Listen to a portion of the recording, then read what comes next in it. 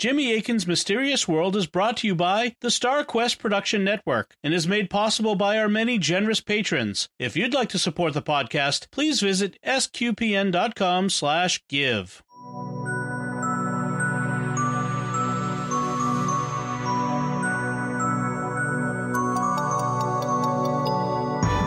You're listening to episode 92 of Jimmy Akin's Mysterious World, where we look at mysteries from the twin perspectives of faith and reason. In this episode, we're talking about David Hahn, the radioactive Boy Scout. I'm Dom Bettinelli, and joining me today is Jimmy Akin. Hi, Jimmy. Howdy, Dom. On June 26, 1995, suburban housewife Dottie Pease returned to her home in the pleasant Golf Manor neighborhood outside Detroit. As she turned onto Pinto Drive, she was startled to see 11 men swarming across her lawn. 3 of the men were wearing hazmat suits, and they were busily using electric saws to dismantle her neighbor's backyard potting shed. As the pieces of the potting shed came off, the men placed them in steel drums, marked with radioactive warning logos. A small group of neighbors had gathered to watch the sight, and Dottie heard one of them say that he'd awakened one night to see the potting shed emitting an eerie glow. Dottie went into her house and called out to her husband, "Dave, there are men in funny suits walking around out here. You've got to do something." Who were the men in funny suits? What were they doing with the potting shed? And who was the radioactive Boy Scout at the center of the incident? That's what we'll be talking about on this episode of Jimmy Akin's Mysterious World. So, Jimmy, this is a patrons episode. Yes, every month we ask our patrons what they would like to hear about, and this month they said they wanted to hear the tale of the radioactive Boy Scout. Excellent. I am a scout myself, both I was a kid and as an adult, so I'm very interested in this episode. So, how You're are we? Scoutmaster, right? Yeah, I'm a Cub Scout den leader. And okay. I also help with my girls. They have a scout troop as well. So we're all invested as a family in scouting. So we'll see how this goes. So how are we going to get into this mystery today? To understand what Dottie Pease witnessed when she came home in June of 1995, we need to jump back almost a year to the early morning hours of August 31st, 1994. At 2:40 a.m., in the nearby community of Clinton Township, Michigan, a group of police officers responded to a call concerning a suspicious young man who was lurking around a car in a residential neighborhood. When the police got there, they thought he was trying to steal tires from the car, but the young man, a 17-year-old named David Hahn, denied that. He said he was waiting for a friend. The police didn't believe him and decided to search his car. According to author Ken Silverstein, when they opened the trunk, they discovered a toolbox shut with a padlock and sealed with duct tape for good measure. The trunk also contained over 50 foil-wrapped cubes of mysterious gray powder, small discs and cylindrical metal objects, lantern mantles, mercury switches, a clock face, oars, fireworks, vacuum tubes, and assorted chemicals and acids. David also helpfully told them that the padlocked, duct-taped toolbox was radioactive, and the police were immediately alarmed, thinking it might be an atomic bomb. Thus began the mystery of the radioactive Boy Scout. The police promptly took David into custody, and having obtained a car containing what they thought might be an atomic bomb, they had the apparently atomic bomb-containing car towed to police headquarters, as I guess you do. I guess you do. Ken Silverstein notes, for reasons that are hard to fathom, Sergeant Joseph Mertz, one of the arresting officers, ordered a car containing what he noted in his report was, quote, a potential improvised explosive device, end quote, to be towed to police headquarters. It probably shouldn't have been done, but we thought that the car had been used in the commission of a crime, Police Chief Al Ernst now says sheepishly. When I came in at 6:30 in the morning, it was already there. The police called in the Michigan State Police Bomb Squad to examine the Pontiac and the State Department of Public Health to supply radiological assistance. The good news the two teams discovered was that David's toolbox was not an atomic bomb. The bad news was that David's trunk did contain radioactive materials, including concentrations of thorium, quote, not found in nature, at least not in Michigan, end quote, and americium. That discovery automatically triggered the Federal Radiological Emergency Response Plan, and state officials soon were embroiled in tense phone consultations with the Department of Energy, the EPA, FBI, and NRC. At this stage in the investigation, the police and the government agencies didn't know what was going on, and David wasn't helping because after they took him into custody, he wisely shut up lest he dig himself in deeper. This was actually smart. You never want to do an interview with the police without a lawyer present. I've done some research on the matter, and it's absolutely astonishing the way you can be hurt by that, even if you're trying to help and you say absolutely nothing false. In the further resources, we'll have a link to a debate between law professor James Duane and a police officer where Professor Duane shows why you shouldn't talk to the police. And then to give the other side, the police officer gets up and agrees with him that you shouldn't talk to the police. We'll also have a link to Professor Duane's book, You Have a Right to Remain Innocent, which is devoted to how to protect yourself in such circumstances. In any event, the Michigan police didn't know what was going on, so they had a lot of questions. The truth eventually emerged, and today the major mysteries of the case are basically solved. So as a result, we'll structure this episode a bit differently than most. Instead of giving the background and the theories and then going through them one by one from the faith and reason perspectives, I'll just tell you the story of what happened because David eventually admitted everything. And then at the end, we'll look at the events from the faith perspective. All right, before we get into that, let's take a moment to thank our patrons who make this show possible, including Armand P., Damian M., J.M., Dion, and Caleb P. Their generous donations at sqpn.com/give make it possible for us to continue Jimmy Akin's Mysterious World and all the shows at StarQuest. You can join them by visiting sqpn.com/give. So, Jimmy, where do we want to begin? As Julie Andrews says, let's start at the very beginning. A very good place to start. David Hahn was born on October 30th, 1976 in Royal Oak, Michigan. His father was Ken Hahn, an automotive engineer for General Motors. His mother was named Patty, and she and Ken divorced when David was still a toddler. David was thus the product of a broken home. He would spend weekdays in Clinton Township with his father and his father's new wife, Kathy, and he would spend weekends and holidays in Gulf Manor with his mother and her mother's new boyfriend, Michael, who was a retired forklift driver.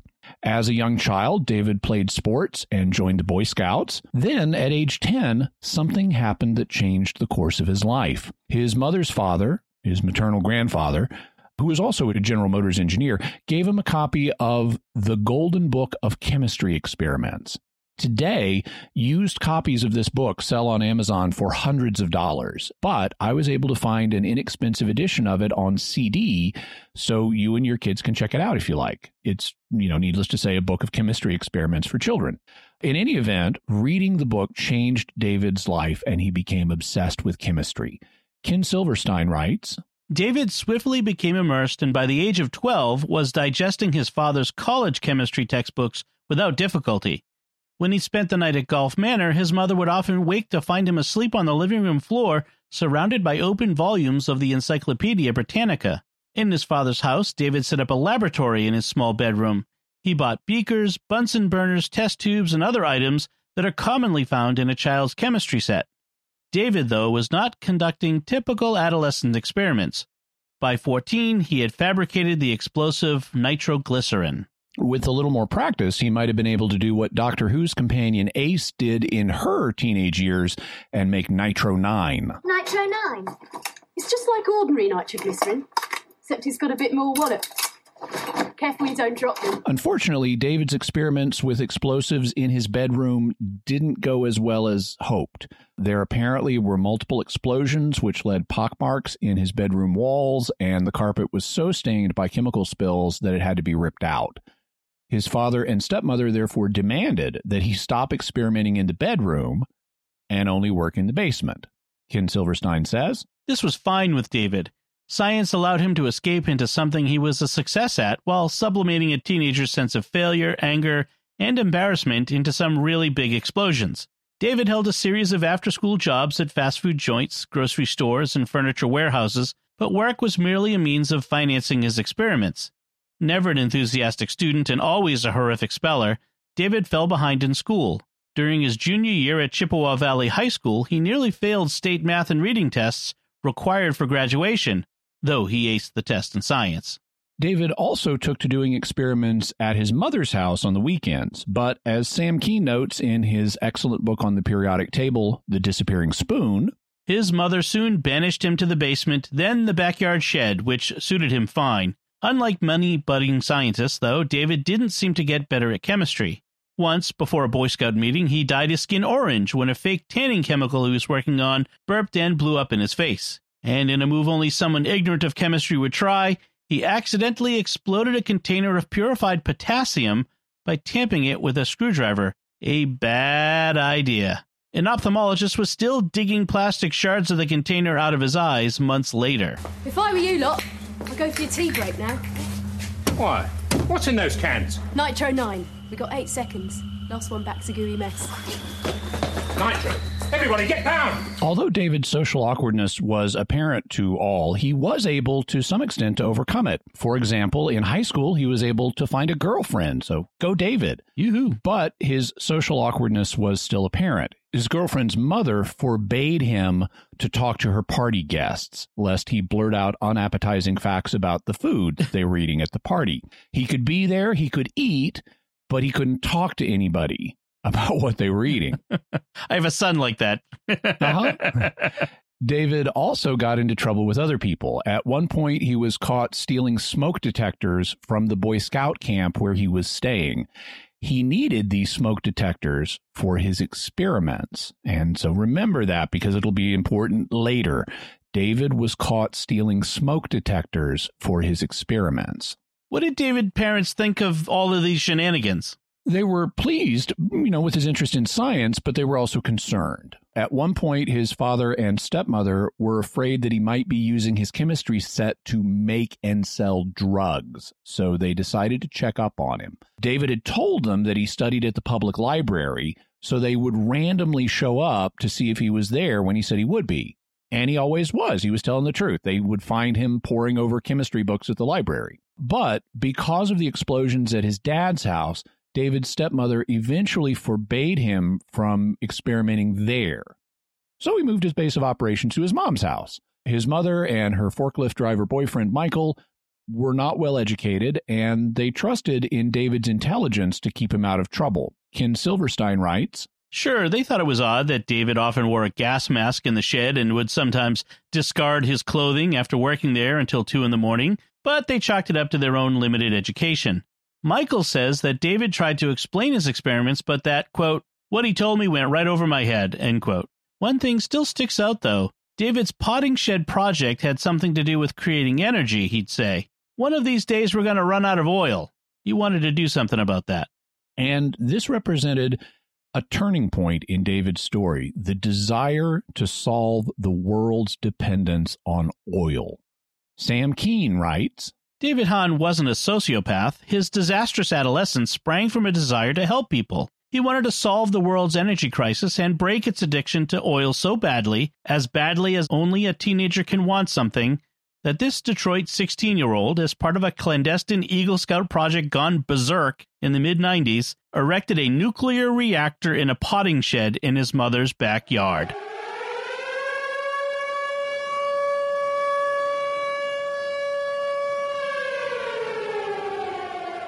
At this point in his scouting career, David was trying to qualify as an Eagle Scout, and he needed to earn a certain number of merit badges for that. As one of his elective badges, David decided to pursue an atomic energy merit badge, becoming the only boy in the history of Clinton Township Troop 371 to do so. Ken Silverstein writes, David was awarded his atomic energy merit badge on May 10, 1991, 5 months shy of his 15th birthday. To earn it, he made a drawing showing how nuclear fission occurs, visited a hospital radiology unit to learn about the medical uses of radioisotopes, and built a model reactor using a juice can, coat hangers, soda straws, kitchen matches, and rubber bands. By now, though, David had far grander ambitions. As his scoutmaster's wife and troop treasurer, Barbara, recalls, quote, "The typical kid would have gone to a doctor's office and asked about the X-ray machine. David had to go out and try to build a reactor." As you do when you're a teenager trying to break the world's addiction to oil. So let's talk about nuclear reactors. How do they work? As everybody knows, atoms are made up of electrons, protons, and neutrons. Electrons are tiny particles that have a negative charge and that move around the outside of the atom. At the core of the atom is what's called the nucleus, and it's made up of protons and neutrons. Protons are big particles with a positive charge. Neutrons are big particles with a neutral charge, neither positive nor negative. The number of protons in an atom determines what element it is. For example, uranium has 92 protons, so it's element 92. But since protons have a positive charge, they don't like to be right next to each other. They repel each other, like when you hold two magnets together the wrong way and they try to push each other apart. That's why an atomic nucleus also needs neutrons to serve as buffers between the protons. But there's also something else that helps hold an atomic nucleus together. It's what's known as the strong nuclear force. And what is that? As listeners may know, there are 4 fundamental forces in nature that science has discovered so far. There may be others, and we've recently gotten some hints, though they're just hints, that there may be additional forces. The 2 most familiar forces that everybody will have heard of are gravity and electromagnetism. Gravity is what draws objects with mass together, and it operates on very big scales, like stars and planets and galaxies. Gravity is, though, the far weakest of the 4 forces, despite the fact that it runs the universe on the big scale. Electromagnetism, as the name suggests, is what's responsible for electricity and magnets. It's also responsible for light. Visual light is part of the electromagnetic spectrum. Electricity or electromagnetism is much, much stronger than gravity. It's 10 to the 36th power times stronger. That's a billion, billion, billion, billion times stronger than gravity. Like gravity, electromagnetism has unlimited range. The reason that it doesn't dominate the universe is that the universe is balanced with an equal number of positive and negative charges, so it all balances out, and that's what allows gravity to dominate on the big scale. However, there is a theory known as the electric universe, which we will be discussing in a future episode. The other 2 forces, besides gravity and electromagnetism, are much less familiar to people. And the reason is that they only work on very small scales, like within the nucleus of an atom. That's why they're called nuclear forces. And one of them is stronger than the other. So we have the strong nuclear force and the weak nuclear force. The weak nuclear force is also way stronger than gravity. It's 10 to the 25th times stronger, meaning 10 million billion billion times stronger than gravity. But because of its limited range, it only affects things on a very small scale. The strong nuclear force is the strongest known force in the universe. It is 10 to the 38th times stronger than gravity. That makes it 100 billion, billion, billion, billion times stronger than gravity. It's also 100 times stronger than electromagnetism. And the strong nuclear force is the other thing that helps hold atomic nuclei together. At the very small scale, the strong force is able to hold all of these protons and neutrons together, despite the fact that the positive charges of the protons are trying to push each other apart. So you have a kind of tug of war between electromagnetism, which wants to push the protons apart, and the strong force, which wants to keep the nucleus together. So then what determines who wins that tug of war? The size of the atom. If the number of protons and neutrons is low enough, then the atom's nucleus is small enough that the strong force will win and keep the nucleus together. But as the number of protons and neutrons grows, the atom gets bigger, and eventually it starts getting big enough that the strong force can't control things anymore. In that case, electromagnetism wins and the nucleus comes apart. To bend a line from the poet William Butler Yeats, things fall apart. The center, the nucleus, cannot hold. Mere anarchy is loosed upon the world. Basically, when atoms get too big, they get wobbly and start to fall apart in a process we call nuclear fission. And that's how we get atomic radiation? It's one of the ways, but it can also happen other ways. For example, the weak nuclear force sometimes causes a neutron to change into a proton or vice versa, and that also releases radiation.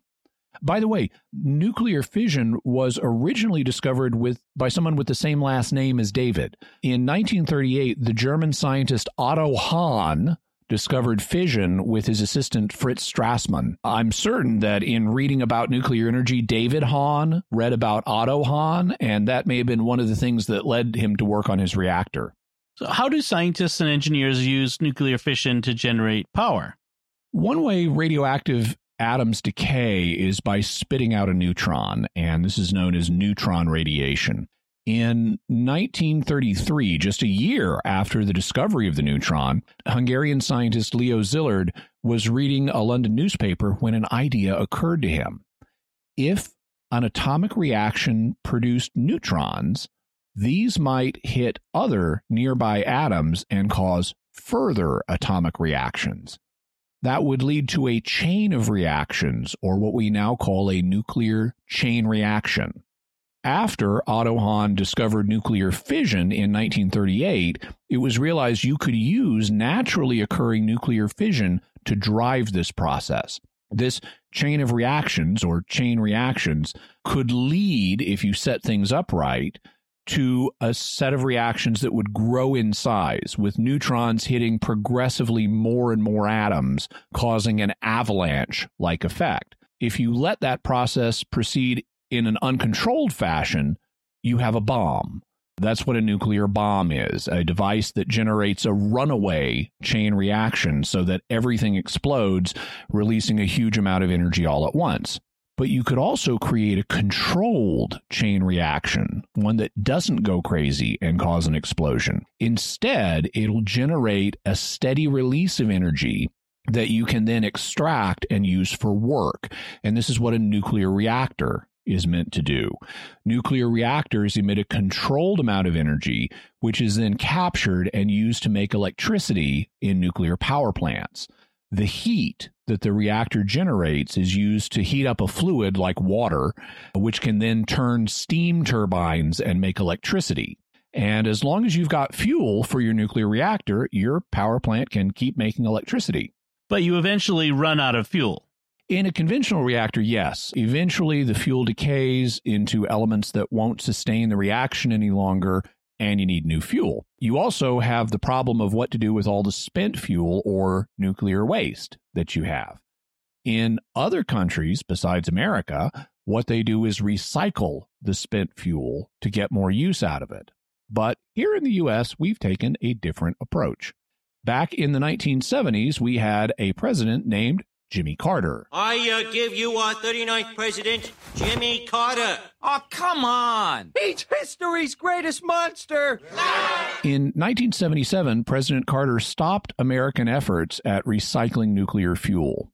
In his book, Atomic Accidents, nuclear physicist James Mahaffey explains, on April 7th, 1977, United States President James Earl Carter announced at a special press conference, quote, "We will defer indefinitely the commercial reprocessing and recycling of plutonium produced in the U.S. nuclear power programs. The plant at Barnwell, South Carolina, will receive neither federal encouragement nor funding for its completion as a reprocessing facility." End quote. This announcement hit the nuclear industry like a 2x4 to the back of the head. The operating license for the plant was denied on presidential order. It turned out that the reason for this strange action, stopping an industrial plant from operating after $250 million had been spent building it, was President Carter's fear of nuclear weapons proliferation via easy access to plutonium. He was not necessarily afraid that the United States would build weapons using plutonium, as we were running 2 large federally owned plants to turn out bomb-grade plutonium by the ton. He was afraid of smaller countries using their own fuel reprocessing for this purpose, and he wanted to symbolically show them that if we did not do it, then they should follow our example and not touch their nuclear waste. The rest of the world went on about their business, and there's no record of anyone giving a thought to the president's symbolic gesture. And since Carter's noble but typically naive gesture, we've been stuck with the option of burying nuclear fuel in the ground. But recently, that's become politically difficult, and we've just been letting it pile up without being buried. So that's American politics for you. We could be turning it into useful fuel, but instead we're creating an ever larger nuclear waste problem. But there's another solution to the problem of nuclear waste, which has the ability to extract virtually all of the energy contained in the fuel using what's called a breeder reactor. A breeder reactor takes nuclear fuel and uses it to breed even more fuel. That's why it's called a breeder reactor. So you get more fuel out than you originally put in. It's a kind of automatic recycling process that continues until the material virtually isn't radioactive anymore. According to Wikipedia, breeder reactors could, in principle, extract almost all of the energy contained in uranium or thorium, decreasing fuel requirements by a factor of 100 compared to widely used light water reactors, which extract less than 1% of the energy in the uranium mined from the Earth. The high fuel efficiency of breeder reactors could greatly reduce concerns about fuel supply or energy used in mining. Adherents claim that with seawater uranium extraction, there would be enough fuel for breeder reactors to satisfy our energy needs for 5 billion years at 1983's total energy consumption rate, thus making nuclear energy effectively a renewable energy. So enough fuel for 5 billion years. That's enough for the rest of the lifetime of the sun, at least at 1983 levels. And a breeder reactor is exactly what David, our radioactive Boy Scout, set out to make. Here's how the Department of Energy pamphlet that David obtained describes a breeder reactor. Imagine you have a car and begin a long drive. When you start, you have half a tank of gas. When you return home, instead of being nearly empty, your gas tank is full. A breeder reactor is like this magic car. A breeder reactor not only generates electricity, but it also produces new fuel. You can imagine how exciting this idea was for David, and so he determined that he would make such a reactor in his mother's potting shed. And how did he go about that? He'd already laid the groundwork with his early experiments before he got the idea of making a breeder reactor. For example, he got a Geiger counter kit through the mail so he could detect radiation, and he mounted it on the dash of his car so he could drive around using the Geiger counter looking for radioactive materials he could experiment with. He also wrote to a bunch of places for information about nuclear power, including the American Nuclear Society, the Atomic Industrial Forum, the Department of Energy, the Edison Electric Institute, and the Nuclear Regulatory Commission. He also started using invented personas to disguise the fact that he was a teenage Boy Scout. For example, he would claim to be a physics teacher named Professor Hahn, who needed help finding information and resources so his students could learn about nuclear power. And I have to say, I'm not sure how he got away with this, because he really was a horrible speller. I don't know why the people he wrote didn't suspect that something was up when the letters they received showed that Professor Hahn didn't know how to spell multiple common English words. But he got what he needed, and he found several creative ways to get radioactive materials. You'll recall from previous episodes that while the number of protons an atom has determines its element, the number of neutrons it has determines its isotope. For example, element 95 is called americium, so it has 95 protons. One common version of americium has 146 neutrons buffering those protons. So you take the 146 neutrons and add the 95 protons, and you get the number 241. So the isotope that has this number of neutrons is called americium-241. To get americium-241, David decided to raid smoke detectors, which use a tiny amount of this isotope. He ordered around 100 broken smoke detectors for $1 apiece, and he got help from a customer service representative to figure out where in the smoke detectors the americium-241 was located.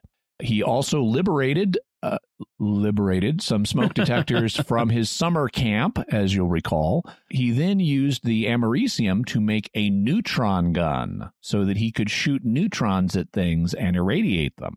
He then set out to find another radioactive isotope, this time uranium-235, which is the isotope that makes atomic bombs go boom. And to do this, he drove around with his Geiger counter-equipped car, hoping to get lucky. Not in the way many teenage boys do. Right. His Geiger counter eventually found him some pitchblende, which is a raw ore that does contain some uranium.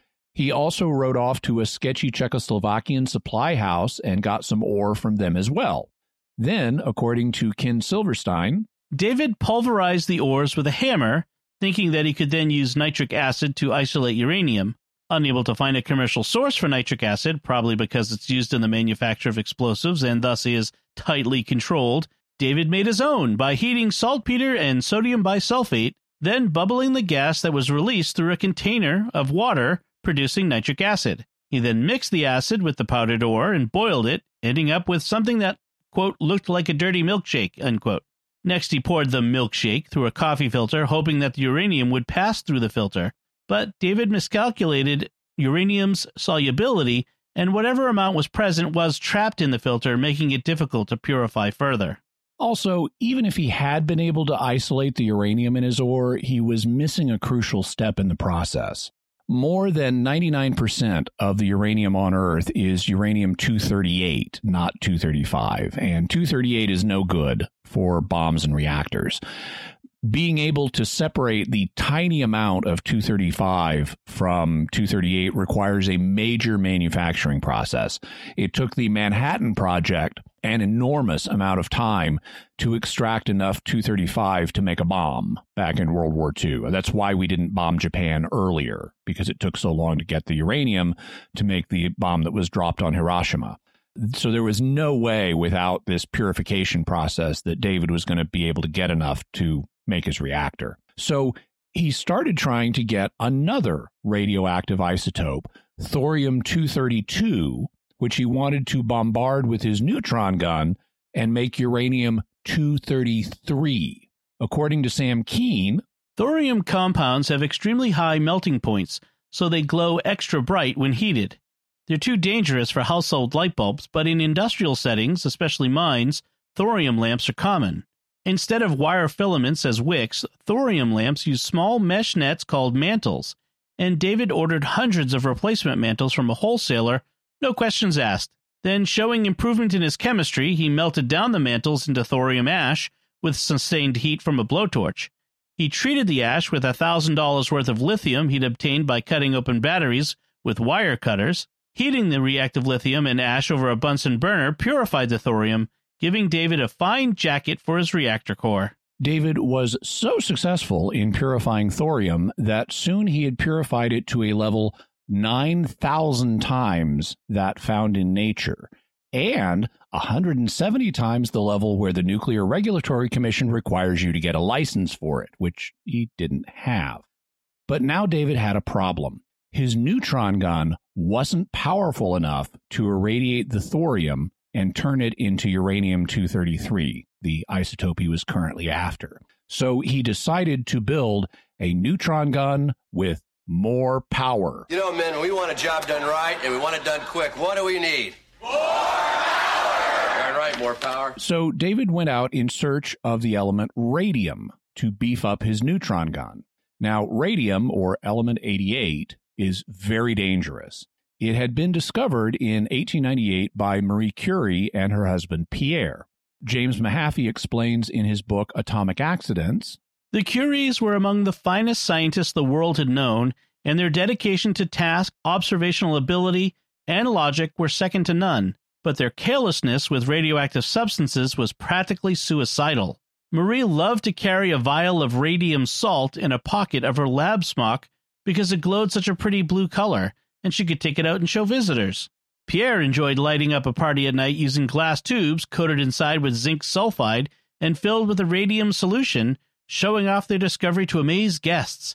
He got it all over his hands, and on swollen digits, the skin peeled off. Surely the cause and effect were obvious. Also, as Sam Kean notes, Marie had a habit of flouting convention. Once, while visiting an eminent male scientist's home, she ushered him and a second man into a dark closet to show off a vial of a radioactive metal that glowed in the dark. Just as their eyes adjusted, a curt knock interrupted them. One of the men's wives was aware of Curie's femme fatale reputation and thought they were taking a little long in there. Pierre Curie died in a traffic accident with a horse-drawn cart, but Marie Curie outlived him, and she eventually died of an illness caused by long-term radiation exposure. And the Curies weren't the only people harmed by exposure to radium. Back in the day, radium was used to make green glowing luminescent paint. Until the 1960s, it was painted on the faces and hands of clocks and watches so that they would glow in the dark. I'm old enough that I remember the old radium clocks and watches from when I was a kid. The reason they stopped using radium paint wasn't that the clocks and watches were dangerous. In part, it was because the women who painted them, workers known as radium girls, would lick the paintbrush tips to make a fine point on them. And so they ingested large amounts of radium with time. Radium shares the same column on the periodic table as calcium, which means that it has the same number of electrons on its outer shell as calcium does. That means when your body sees radium, it thinks, hey, calcium, I can use that. And so your body uses radium to repair microfractures in your bones, something it would ordinarily use calcium to do. And this affects particularly the bones of your body that are under a lot of stress, so they get a lot of microfractures, especially your jaw, which is constantly stressed by chewing. This leads, among other things, to a condition known as radium jaw, and it does not end well. Fortunately, David was not planning to lick his radium. Ken Silverstein notes, David began visiting junkyards and antique stores in search of radium-coated dashboard panels or clocks. Once he found such an item, he'd chip paint from the instruments and collect it in pill vials. It was slow going until one day, driving through Clinton Township to visit his girlfriend Heather, he noticed that his Geiger counter went wild as he passed Gloria's resale boutique, Antique. The proprietor, Gloria Jeanette, still recalls the day when he was called at home by a store employee who said that a polite young man was anxious to buy an old table clock with a tinted green dial, but wondered if she'd come down in price. She would. David bought the clock for $10. Inside, he discovered a vial of radium paint left behind by a worker, either accidentally or as a courtesy so that the clock's owner could touch up the dial when it began to fade. David was so overjoyed that he dropped by the boutique later that night to leave a note for Gloria, telling her that if she received another luminous clock, to contact him immediately. I will pay any sum of money to obtain one. And we should note that in this note, David spelled luminous without an O, and he spelled sum, as in sum of money, S-O-M-E. So he really was a horrible speller. In any event, David now had his new, more powerful radium gun, and he was ready to irradiate bigly. By this point, David was 17, and he was now working on his breeder reactor. Through this process, he had taken some safety precautions. Sam Keene notes, for safety's sake, he acquired a dentist's lead apron to protect his organs, and any time he spent a few hours in the backyard shed, he discarded his clothes and shoes. His mom and stepdad later admitted that they'd noticed him throwing away good clothes and thought it peculiar. They just assumed David was smarter than they were and knew what he was doing. But even David started to get concerned. Was he close to building a nuclear reactor? No, David never had remotely enough nuclear material of the right kinds. But he was successfully transforming thorium and uranium using his neutron gun, and the amount of radiation in his makeshift lab was growing dangerously. It was even detectable through concrete, and he could pick it up 5 houses down the street. Upon learning that nuclear reactors use control rods to absorb spare neutrons and control the reactions in them so they don't become bombs, David bought a set of cobalt drill bits to use as control rods, but they weren't enough. David eventually decided he had, quote, too much radioactive stuff in one place. So he decided to tear his reactor apart and scatter the radioactive material. That's when he got caught. We're now up to the early morning hours of August 31st, 1994, when David was found by the police, and he helpfully told them that the padlocked and duct-taped toolbox in his car trunk was radioactive. He was, in fact, transporting radioactive materials away from his home to get rid of them. The Federal Radiological Emergency Response Plan was triggered, and the relevant agencies of the government's bureaucracy started doing what bureaucracies do best. They started squabbling amongst each other about whose responsibility it was to handle this, and that squabbling took months. While the agencies were squabbling, David's mother decided she didn't want her house being condemned for being too radioactive. So she did what any concerned mother would do. She went into the potting shed, took out almost everything, and threw it away, meaning she put it in the garbage and the garbage men hauled it off. Sam Keene writes, Months later, officials finally stormed across the neighbors' backyards in hazmat gear to ransack the shed. Even then, the leftover cans and tools showed 1,000 times more radioactivity than background levels. Because he had no malevolent intentions, and September 11th hadn't happened yet, David was mostly left off the hook. But things were not entirely rosy for David. Ken Silverstein writes, David went into a serious depression after the federal authorities shut down his laboratory. Years of painstaking work had been thrown in the garbage or buried beneath the sands of Utah. Students at Chippewa Valley had taken to calling him a radioactive boy, and when his girlfriend Heather sent David Valentine's balloons at his high school, they were seized by the principal, who apparently feared they'd been inflated with chemical gases David needed to continue his experiments. In a final indignity, some area scout leaders attempted and failed to deny David his Eagle Scout status, saying that his extracurricular merit badge activities had endangered the community. But notice that they failed to deny David his status as an Eagle Scout, so at least he had that. Afterwards, David attended community college, but he dropped out. Eventually, he joined the Navy, and he was stationed on the nuclear-powered aircraft carrier, the USS Enterprise. Current assignment, USS Enterprise. But the Navy didn't let David work on the ship's nuclear reactor, where his interest and enthusiasm might have been put to good use. And they may have even feared to let him do that, lest because he'd already had a lot of dangerous radiation exposure. You might not want him near a reactor, lest he get radiation illnesses. So instead, he swabbed decks and was put on KP duty, and he eventually left the service. So what eventually happened to him? Unfortunately, the story of the radioactive Boy Scout doesn't have a happy ending. Sam Keene writes, David drifted back to his suburban hometown and bummed around without much purpose.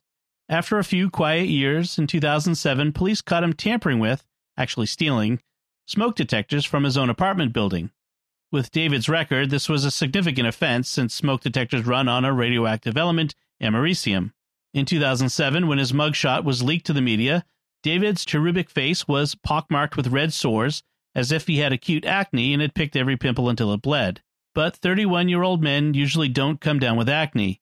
The inescapable conclusion was that he'd been reliving his adolescence with more nuclear experiments. According to Wikipedia, during a circuit court hearing, Hahn pleaded guilty to attempted larceny of a building. The court's online docket said prosecutors recommended that he be sentenced to time served and enter an inpatient treatment facility. Under terms of the plea, the original charge of larceny of a building would be dismissed at sentencing, scheduled for October 4th. He was sentenced to 90 days in jail for attempted larceny. Court records stated that his sentence would be delayed by 6 months while Hahn underwent medical treatment in the psychiatric unit of Macomb County Jail.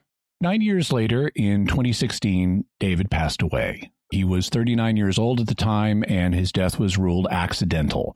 It was due to a combination of alcohol, the allergy medicine diphenhydramine, and the pain reliever fentanyl. May God rest his soul. Amen. So that covers the story of the radioactive Boy Scout from the reason perspective. What can we say about it from the faith perspective? Part of the faith perspective is the moral perspective, although that's also interlocks with the reason perspective. From the moral perspective, it's clear that David needed more parental supervision than he got. There was no way he should have been allowed to embark on all the dangerous experiments he did, blowing up his bedroom and things like that, much less try to build a nuclear reactor unsupervised. But before we judge his parents too harshly, it's important to remember a few things. Some kids do reckless things no matter what guidance they're given. After all, his father and stepmother did try to stop his experiments. They refused to let him keep doing them in their house. But since David's parents were divorced, he simply shifted to doing them at his mother's house. And since her mother and her boyfriend were not educated, they assumed David knew better than they did, and they let him go ahead. David's life may have taken a very different course if his parents had stayed together. In that case, his engineer father may have stopped David from doing reckless stuff, and he wouldn't have had another house to go to where he had less supervision. But we don't know the circumstances of the parents' divorce. One or both of them may have had good reasons for splitting up. So while we can say that David needed more parental supervision than he received, we can't at this distance assign blame to anyone. It could have just been an unavoidable tragic situation. Also, as he was now a young man, David has some share of responsibility for what happened himself. Now, the prefrontal cortex of the brain, the part that makes decisions and controls impulses, that doesn't finish developing in us until we're in our mid-20s. And David was still a teenager, but he was getting old enough that he should have some responsibility for what he was doing. But we can also have sympathy for David. We can and should pray for his soul. We also can and should pray for all children who are hurt because of broken home situations, whether they could be avoided or not. More positively, we can say a few things. The universe that God created is awesome and filled with many mysteries. David had a passion for figuring out some of those mysteries through chemistry, and that's a good thing. Also, what he did, however misguidedly, was because he wanted to help people. Very good. So, Jimmy, what's your bottom line on the mystery of the radioactive Boy Scout? The story of David Hahn is a mixture of both dark and light. On the dark side, David did reckless things that he shouldn't have done, and we should be thankful that more people weren't hurt.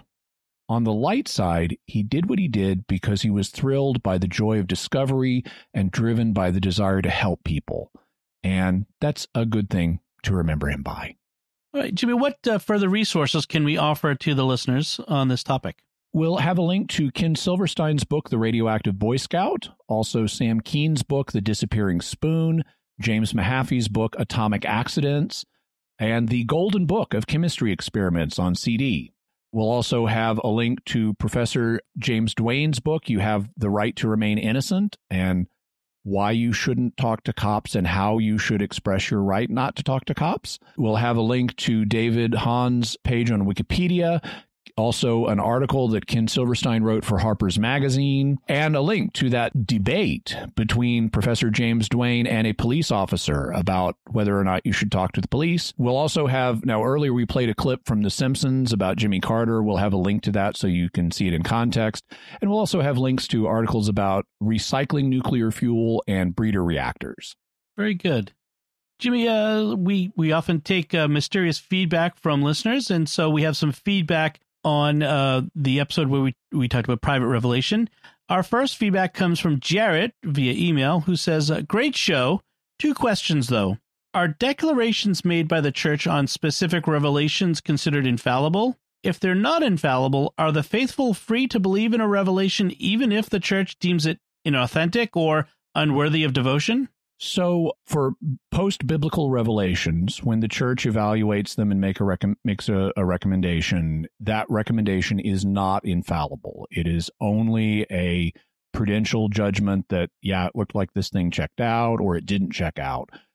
And so the faithful are in principle free to disagree. You need to be careful, though, if you're disagreeing by saying a revelation that the church judged inauthentic is really authentic. You need to be careful with that. It's one thing to say, well, I think they missed some evidence if they just said we don't have enough evidence to say it's authentic. Well, okay, so maybe, but it doesn't contain anything contrary to the faith. Well, maybe you might disagree there, but you need to be much more careful about disagreeing if they say this thing contains teachings against the faith or if there's verifiable fraud involved, like that case in Texas recently where a woman who claimed to be a visionary was caught planting roses for her followers to find, thinking Mary had miraculously materialized them. That's just outright fraud. And if a reported apparition involves fraud or false doctrine, you need to stay away from it like the plague. All right. And then on YouTube, On Vogue Massage writes, I feel like this episode is a primer for Medjugorje. Well, in a way, it is. I mean, it's obviously more general than that, but I know a lot of people have, been interested in hearing a discussion of Medjugorje. I haven't wanted to do an episode on Medjugorje yet because this is currently under study by the Congregation for the Doctrine of the Faith, and they're making recommendations to Pope Francis. And they may have already made them. Some of the recommendations have been leaked, but Pope Francis has not announced anything. And so I'd hate to do an episode and then have it immediately become obsolete when they announce something. So I've held off on that, but this episode does contain the principles that would be used in evaluating the reported apparitions in Medjugorje in the former Yugoslavia, as well as, revelations reported anywhere. And in response to this episode, a bunch of people did ask about Medjugorje, some of them fans of Medjugorje, some of them not fans of Medjugorje. We will talk about it more in the future at some point. Very good. Jimmy, what do we have for mysterious headlines this week? Well, since we talked about the 4 fundamental forces of nature that science has discovered, I've got a link to an article that talks about Hungarian scientists who claim that they found evidence for a 5th force of nature. They found a particle that is called X17, and they claim to have found this particle, and they further claim that this particle displays properties that would point to the existence of a 5th fundamental force. So this is new data. It hasn't been widely accepted, but it's been reported, and people are looking at it, and so interesting, we may have just discovered evidence of a 5th force. Also, on the atomic front, we, a while back, apparently discovered a new kind of particle. It's called a D-star 380 hexaquark. And it's thought, as some people have proposed, that the D-star 80 hexaquark may be what dark matter is, because it would have some of the properties of dark matter. One of the things, so like if, let's say you're sitting in a chair right now or a car seat, the reason you don't fall through the car seat is because of the electrons in your butt or your pants or your skirt or kilt. They're negatively charged, and so are the electrons of the car seat. So they repel each other. It's like put 2 magnets together the wrong way, they repel. So that's why, even though matter is mostly empty space, you don't fall through the car seat. It's because the electrons are repelling each other and keeping the 2 objects apart. Well, we mentioned that the nuclei of atoms are made of protons and neutrons. Those are then in turn composed of 3 quarks each. They're triquarks.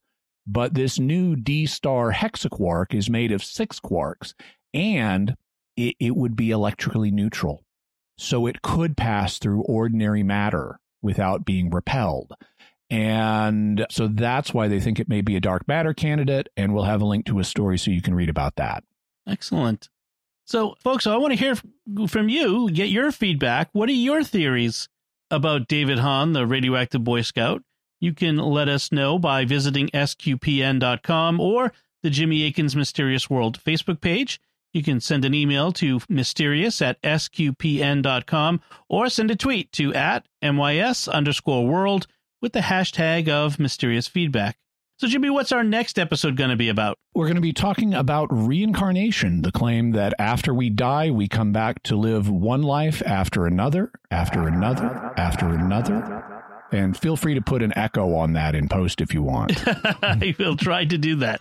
So, folks, please, if you can, share the podcast with your friends and even write a review in Apple Podcasts or wherever you get your podcast from to help us grow this community of listeners and reach even more people. You can find links to Jimmy's resources from our discussion and links to the mysterious headlines on our show notes at sqpn.com/mysterious. And remember, to help us continue to produce the podcast, please visit sqpn.com/give. Until next time, Jimmy Akin, thank you for exploring with us our mysterious world. Thanks, Dom. And once again, I'm Dom Bettinelli. Thank you for listening to Jimmy Akin's Mysterious World on StarQuest.